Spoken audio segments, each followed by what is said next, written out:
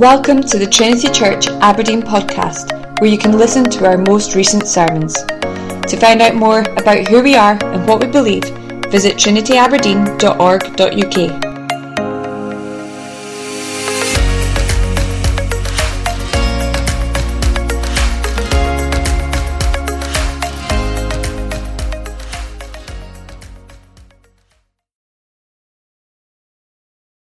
Well, please take up your Bibles. They can be found either just in front of you or on the windowsills as well. We're continuing our series in Hebrews tonight. We'll be in Hebrews chapter 12, verses 18 to 29, which can be found on page 1009 in the Pew Bibles and 1197 in the large print Bibles.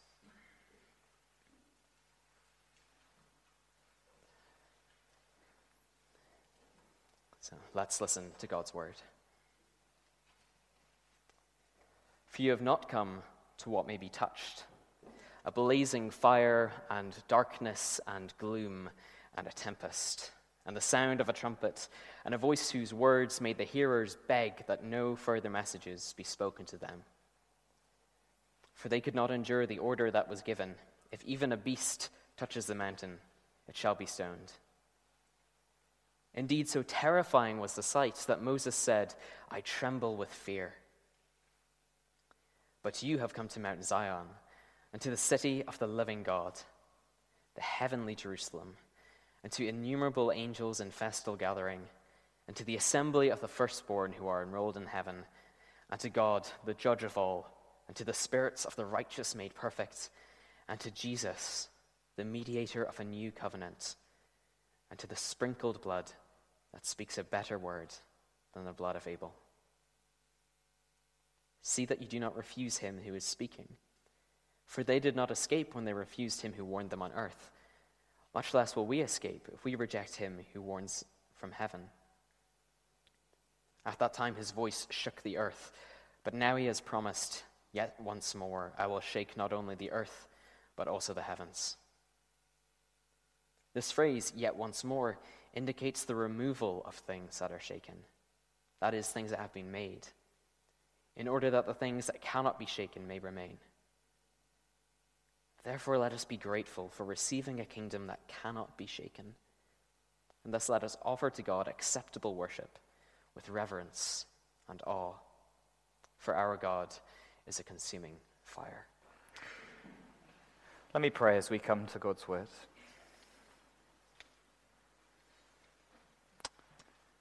Our God, you are our God. And we thank you for your words to us that we've read. And we pray now as we ponder them further, please speak to our hearts. Spirit of peace be at work and show us things unseen tonight, that we may glory in you. Amen. Would you please turn to Hebrews chapter 12?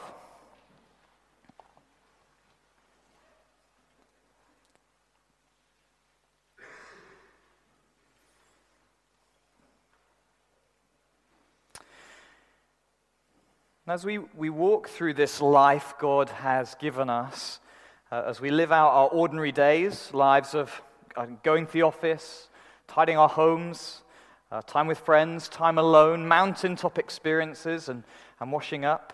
In the midst of it all, the mundane and repetition, perhaps the question has come to mind, do our lives really matter in all of this? It's a deep and probing question, isn't it? And it might have unsettled some of us at some point. And I think it does this because what we mean when we ask that question, it's often a question of what we've done. Will the things that I've actually done last? Are my small, kind of mediocre efforts actually going to create some sort of legacy? And we second guess ourselves. Perhaps if I do that type of thing, or I'll matter. Or maybe if I do that type of thing. And it's exhausting. And eventually perhaps we can end up shattered on the floor. Because it can seem pointless. Even if we do feel like we've done something, we know it's not going to last.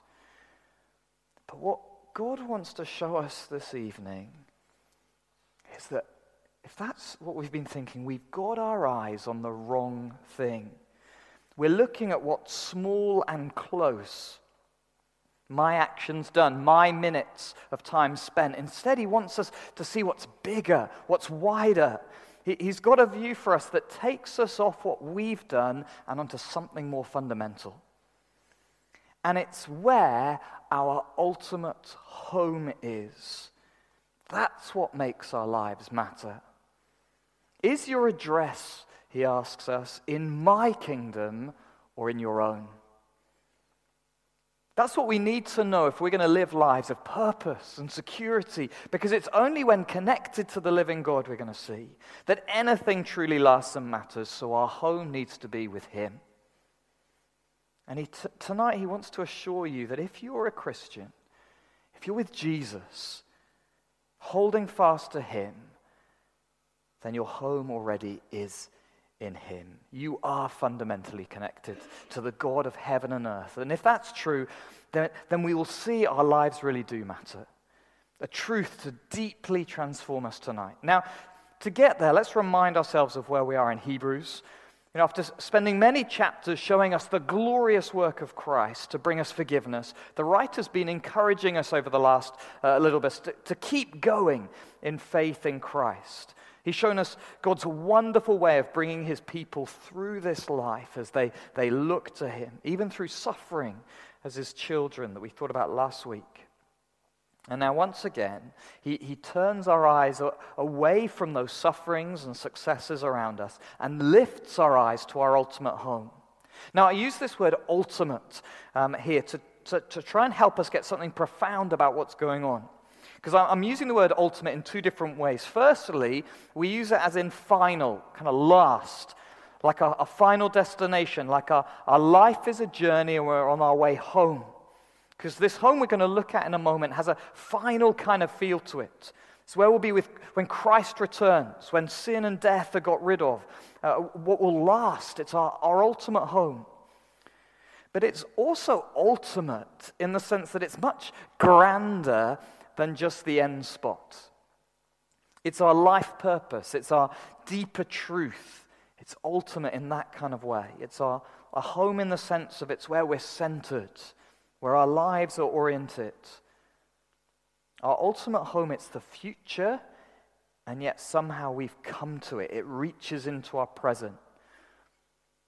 And to show us that our ultimate home that we're thinking about is deeply connected to God himself, the writer now takes us to two mountains of Scripture. And by contrasting them, he wants to show us the deep and profound nature of our true home. Because he wants to show us our ultimate home is not fearfully distant from God, but joyfully close to him. So let's think about that first one. Firstly, our ultimate home is not fearfully distant from God. Verse 18, for you have not come to what may be touched, a blazing fire and darkness and gloom, and a tempest and the sound of a trumpet and a voice whose words made the hearers beg that no further messages be spoken to them. For they could not endure the order that was given. If even a beast touches the mountain, it shall be stoned. Indeed, so terrifying was the sight that Moses said, I tremble with fear. So here the writer, he's getting us to look at Mount Sinai, the mountain the Israelites came to when God rescued them from Egypt, where they met with him, and he gave them the law. And as we look at this mountain, what we see here is a picture, it's of separation from God. It's a mountain we fear to touch, a place where we don't want to come too close to. Now, although God was bringing his people towards himself as he saved them from Egypt and called them his treasured possession, this mountain was teaching them and us something about the major gulf between people and God. It's all about God as unapproachable in his holiness with us in our sin. It's distance. That's pretty fearful language, isn't it? The writer picks up on a blazing fire, darkness, gloom, tempest, the sound of a trumpet. Imagine it. It's extraordinary power. It's like when you're in a ferocious storm, isn't it, of wind and rain, thunder and lightning, and it's terrifying. We realize how small and weak we are. And actually, we want to be as far away from it as possible, don't we? We want to run and hide. And the writer goes on, a voice whose words made the hearers beg that no further messages be spoken to them. They're terrified of what might happen. God is so holy and we are so sinful. Even the voice of God might destroy us. And they knew destruction was on the cards, verse 20, for they could not endure the order that was given. If even a beast touches the mountain, it shall be stoned. If even a dumb, moralless beast couldn't touch the mountain, then what of us in our sin? Oh, the distance between God and the people. They kept well back from that mountain. You know, like when there's a raging fire nearby, you don't go close. You can't go close. And in our more honest moments, we know this distance is due to us, don't we? As we look at what spills out of our hearts, like our lies, our self-justification, our dehumanizing lust, our sharp words or crude joking, we see the fruit of our hearts, the bitter, poisoned water from the well of our soul. And in our shame, we want to be far away. We know God is unapproachable, dangerous even in his holiness, and us in our sin. We want to run and hide. And this is the mountain that shows it. It's a mountain we fear to touch, and rightly so. And God is always holy, not just back then. He doesn't change. Did you notice that? Verse 23, God is described as the judge of all. Then in verse 29, for our God is a consuming fire. He is always the same God of holiness, always a God of purity, a God who must judge sin, must consume it in wrath due to his holy justice. He's right now, right this moment, a consuming fire. And this mountain showed it so clearly. It's a mountain they feared to touch, to even step foot on because they knew they'd die. It shows us in our sin, separated from God, cut off, standing way back at a distance, fearfully distant. In our sin, fear and trembling, it is the only right response, isn't it? As the writer said in Hebrews 10, it's a fearful thing to fall into the hands of the living God. So if this is the only mountain, there is no hope. For those without a Savior, this is the only mountain there is. One where all we can do is stand at a distance, separated from God and his holiness, only fearful of his coming judgment. It's a powerful picture, isn't it? If you're not a Christian here tonight, if God is real and God is holy, which he's shown himself to be, then you need to think, are you ready to meet this God? Do you think you can stand before him when he comes to judge? Or do you find yourself fearfully distant from him, the all-consuming fire?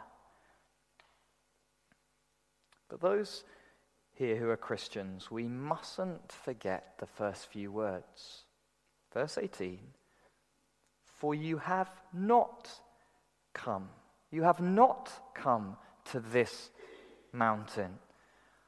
Our ultimate home is not the mountain we fear to touch. It's not one where we're fearfully distant from God.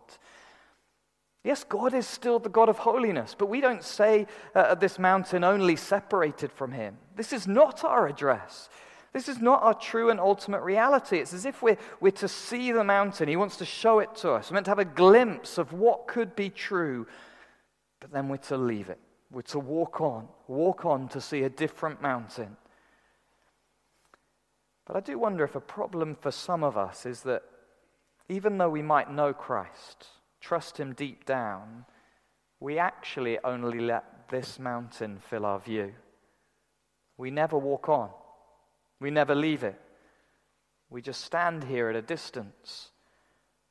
And it ends up dominating your life with God. How, or if you even speak to him, what you think he might say to you. For you, God is only ever really a judge, awesome in his holiness. He's only ever disapproving and angry at your sin. Perhaps you only picture him more like a ferocious headmaster who only ever tells people off than a loving father. A Father who, yes, corrects and disciplines, but in a close and intimate love and kindness. And so you fear to come close. Deep down, you actually want God to stay distant. Well, if that's you, may you hear those words again. You have not come to what may be touched. Our ultimate home is not fearfully distant from God's. So please come with me to hear a better word for us, because God, being so holy and wonderful, he's not like us. In his holiness, he delights to lavish love and grace upon grace onto his people. There is another mountain.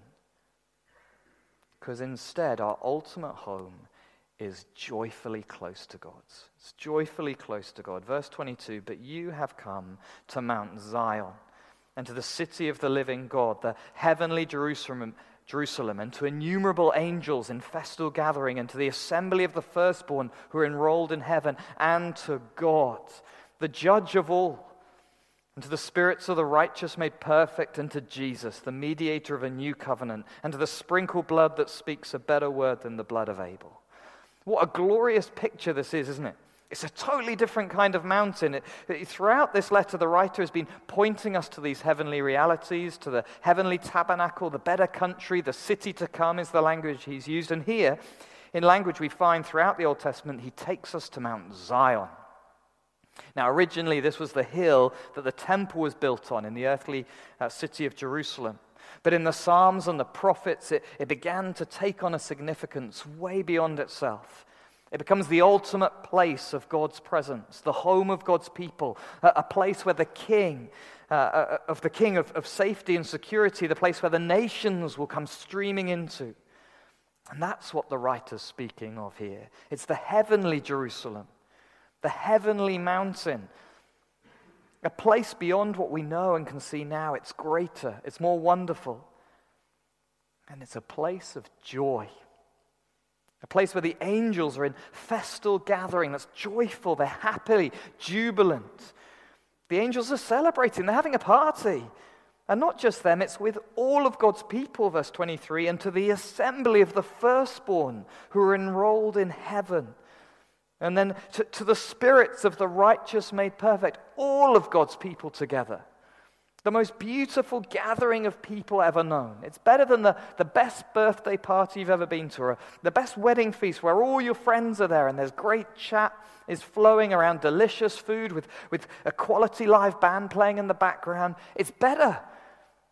And where are they? They have come to God himself. They're with him, around him, before him.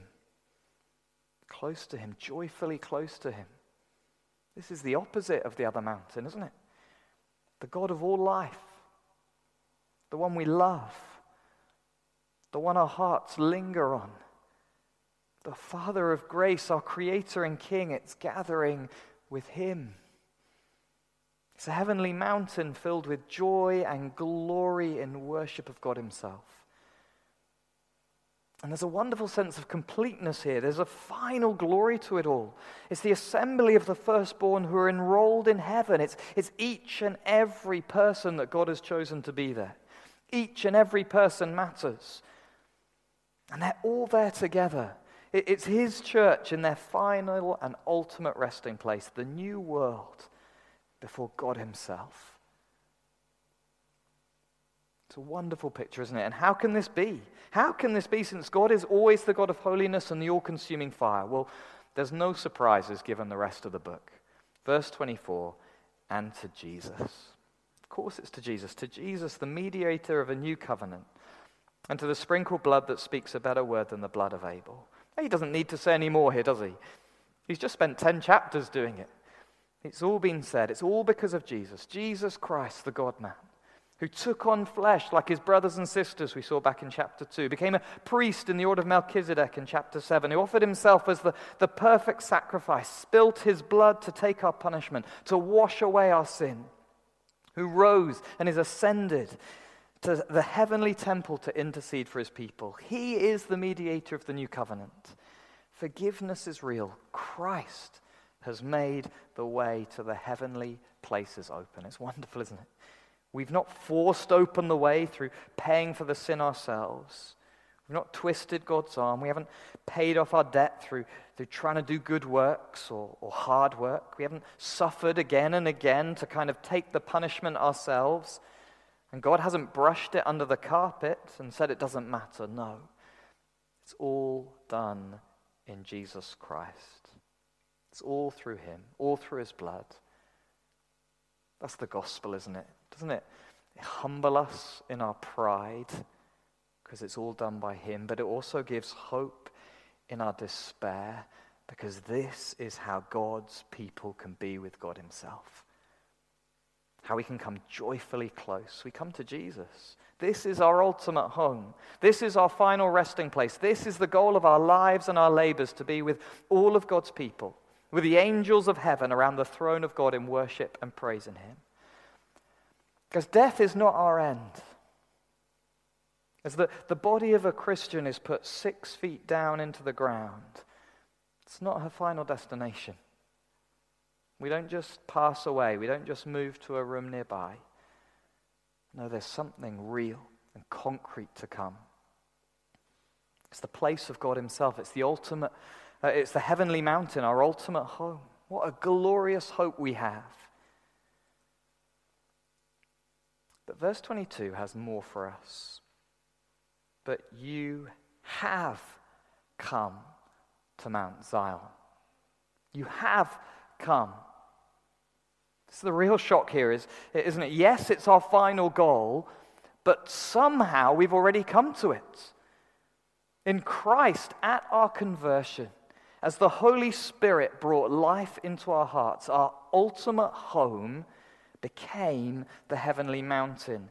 This is now our address. This is now my address.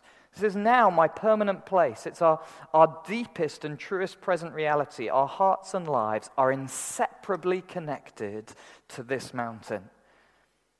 You might call yourself, I don't know, a Scot or Irish or a Nigerian, but most fundamentally, you are a Christian. You are of heaven. Perhaps you can remember your conversion. Perhaps like me, you can't, but we know there's a fundamental change in us, don't we? Yes, I'm still Will, but I'm joyfully close to God. I'm with him. I'm with all his people. It's a complete change of identity. And so my life, it isn't some isolated piece of existence that just comes about then disappears, 80 years and then emptiness. No, it's deeply connected to something bigger. We have come to Mount Zion and the city of the living God. And this is always true. The closest analogy I can think of is like living in another country and yet still being of your homeland. Now, many of you here tonight have come from elsewhere to live and study in Aberdeen, and even though you're living here, you're connected to your home country. There are people there you know and love. You long to go back. You still live according to your home culture, and there's a restlessness as you know this isn't your final home. Even though you're here, we could say, due to those connections, you've somehow come to your homeland. It's here in your present. So it's like that with God, but more so. Even though we live here, who we are is bound up with him in our ultimate home. And it's deeper, more real, because through the Spirit of God, we are actually connected spiritually to our ultimate home. It's not just by memory, it's always true of us. God is no longer distant, but joyfully close. In Christ, we really are his children, in his household, in his home. Our home, in a sense, is a person. It's being close to the triune God himself. That is who we are. That is what matters, where our home is. And this overflows into our lives, because it means our lives do matter. And that's our whole life, every bit of it. Now, sometimes I think we can be tempted to think, only telling people about Jesus really matters, because that's the only thing that saves people to be with God. Now, telling people about Jesus is so important. Of course it is. We want many to be with us. But to think that's the only thing that matters is missing what's happened to us. Because right now we have come to Mount Zion. Right now, in all the ordinary day-to-day living of family and friends, of serving and celebrating, fun and tiredness, all our life is bound up with God in the future. Everything we do. All we are is bound up with this holy mountain, and that's why near the end of the passage, verse 20, it says, verse 28, "Thus let us offer to God acceptable worship with reverence and awe." And then chapter 13 goes on to look at what that looks like, and it's hospitality, it's visiting those who are ill-treated, it's what we do sexually, it's how we use our money, it's all of our life. So even when you're alone at home, you're gathered with the saints of heaven. Even when your life is hard, you're connected to the angels in festal gathering. And each week together we experience this truth a little more clearly. There's something wonderfully right and fitting as we come together as God's people on the Lord's Day.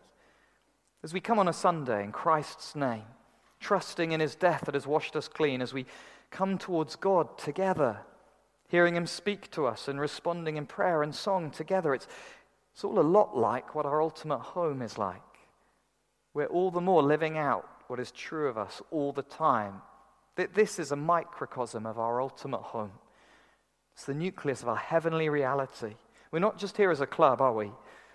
We're here to join in with the reality of our ultimate home, to be joyfully close to God together, to come in one heart and mind to Mount Zion and the city of the living God. Our ultimate home is joyfully close to God. We really are truly and deeply connected to the God of the heavens, the God of all life and love, the God who made us and sent his Son for us. We've come to him. Now, because this is so profound, the writer then comes with a warning and an encouragement for us. So firstly, the warning. If our home should be close to God, then we mustn't build in the demolition zone. If our home should be close to God, then we mustn't build in the demolition zone. Let me explain. Verse 25. "See that you do not refuse him who is speaking. For if they did not escape when they refused him who warned them on earth, much less will we escape if we reject him who warns from heaven." Here's the warning. Do not reject this God of grace. God is speaking even from heaven itself, and if we reject him, there's no escape. No escape from his wrath. Why? Verse 26. "At that time, his voice shook the earth." That's looking back at the first mountain. "But now he has promised, yet once more I will shake not only the earth, but also the heavens." This phrase, "yet once more," indicates the removal of things that are shaken, that is, things that have been made, in order that the things that cannot be shaken may remain. Now, why is there no escape? Well, because God in his power and judgment is going to shake all of creation. The earth, yes, but also the heavens. He will come and judge in such a way that whatever is not built in him will not last. It's like he's got the whole earth in a giant sieve, and he shakes it and shakes it to get rid of the dross, to get rid of anything that isn't sturdy and solid. He will remove everything that's separate from him. Everything still held by sin and death, everything that should be consumed by his fire. And so if we decide to reject God and build our lives away from him, then we're building in a demolition zone. Perhaps you've seen one of those old warehouses, that's dilapidated, has huge walls, barbed wire fences at the top, and massive signs, "Do not enter, demolition in progress." And to make our home away from God is to climb across that barbed wire fence, to ignore the sign, and to start grabbing stones and trying to make something will last. All the while, huge diggers with wrecking balls rumble into the area. All the while, the dynamite is being laid underneath. And so hear what God has to say. "See that you do not refuse him who is speaking." There will be no escape. Perhaps at the moment you'd call yourself a Christian, but you can see more and more your heart is actually focused on a life distant from God's. You live to please number one, and that's yourself. Perhaps your work week, it's just focused on making money for the weekend drinking. You treat people as objects to bring you pleasure, to do what you want. And if they don't, you just get rid of them and find someone else.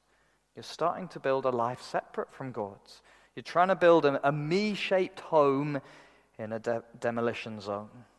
But God will come. God will shake the heavens and the earth. So don't do it. Don't ignore the warning sign. We mustn't build a life distant from God in the demolition zone. But alongside that, may we hear the encouragement to finish. Encouragement just to stay with what's forever secure. Verse 28, let us be grateful for receiving a kingdom that cannot be shaken. Living lives connected to God himself, that means we're part of a kingdom that can never be shaken. It's forever secure. Your life is bound up with God himself, bound up with his forever kingdom. So rather than building in a demolition zone, let's stay with him. If our ultimate home is joyfully close to God, let's stay there. Let's make every effort to keep walking with Jesus, every step, keep trusting him as our Savior and King. And it comes from being grateful. Let us be grateful, he says. And so it comes from seeing the extraordinary grace of God over us. May we wonder at his love, bringing us from a fearful distance, from a mountain of dread to his heavenly mountain, to him in love through the death and life of his eternal Son. And it's as we give thanks to him from our hearts, we'll keep living out what's true. We'll keep drawing near to him as we walk each day towards our ultimate home, especially as we do so together each week, encouraging one another as we see the final day approaching, joyfully close to God himself. What a wonder and a privilege we have. Amen.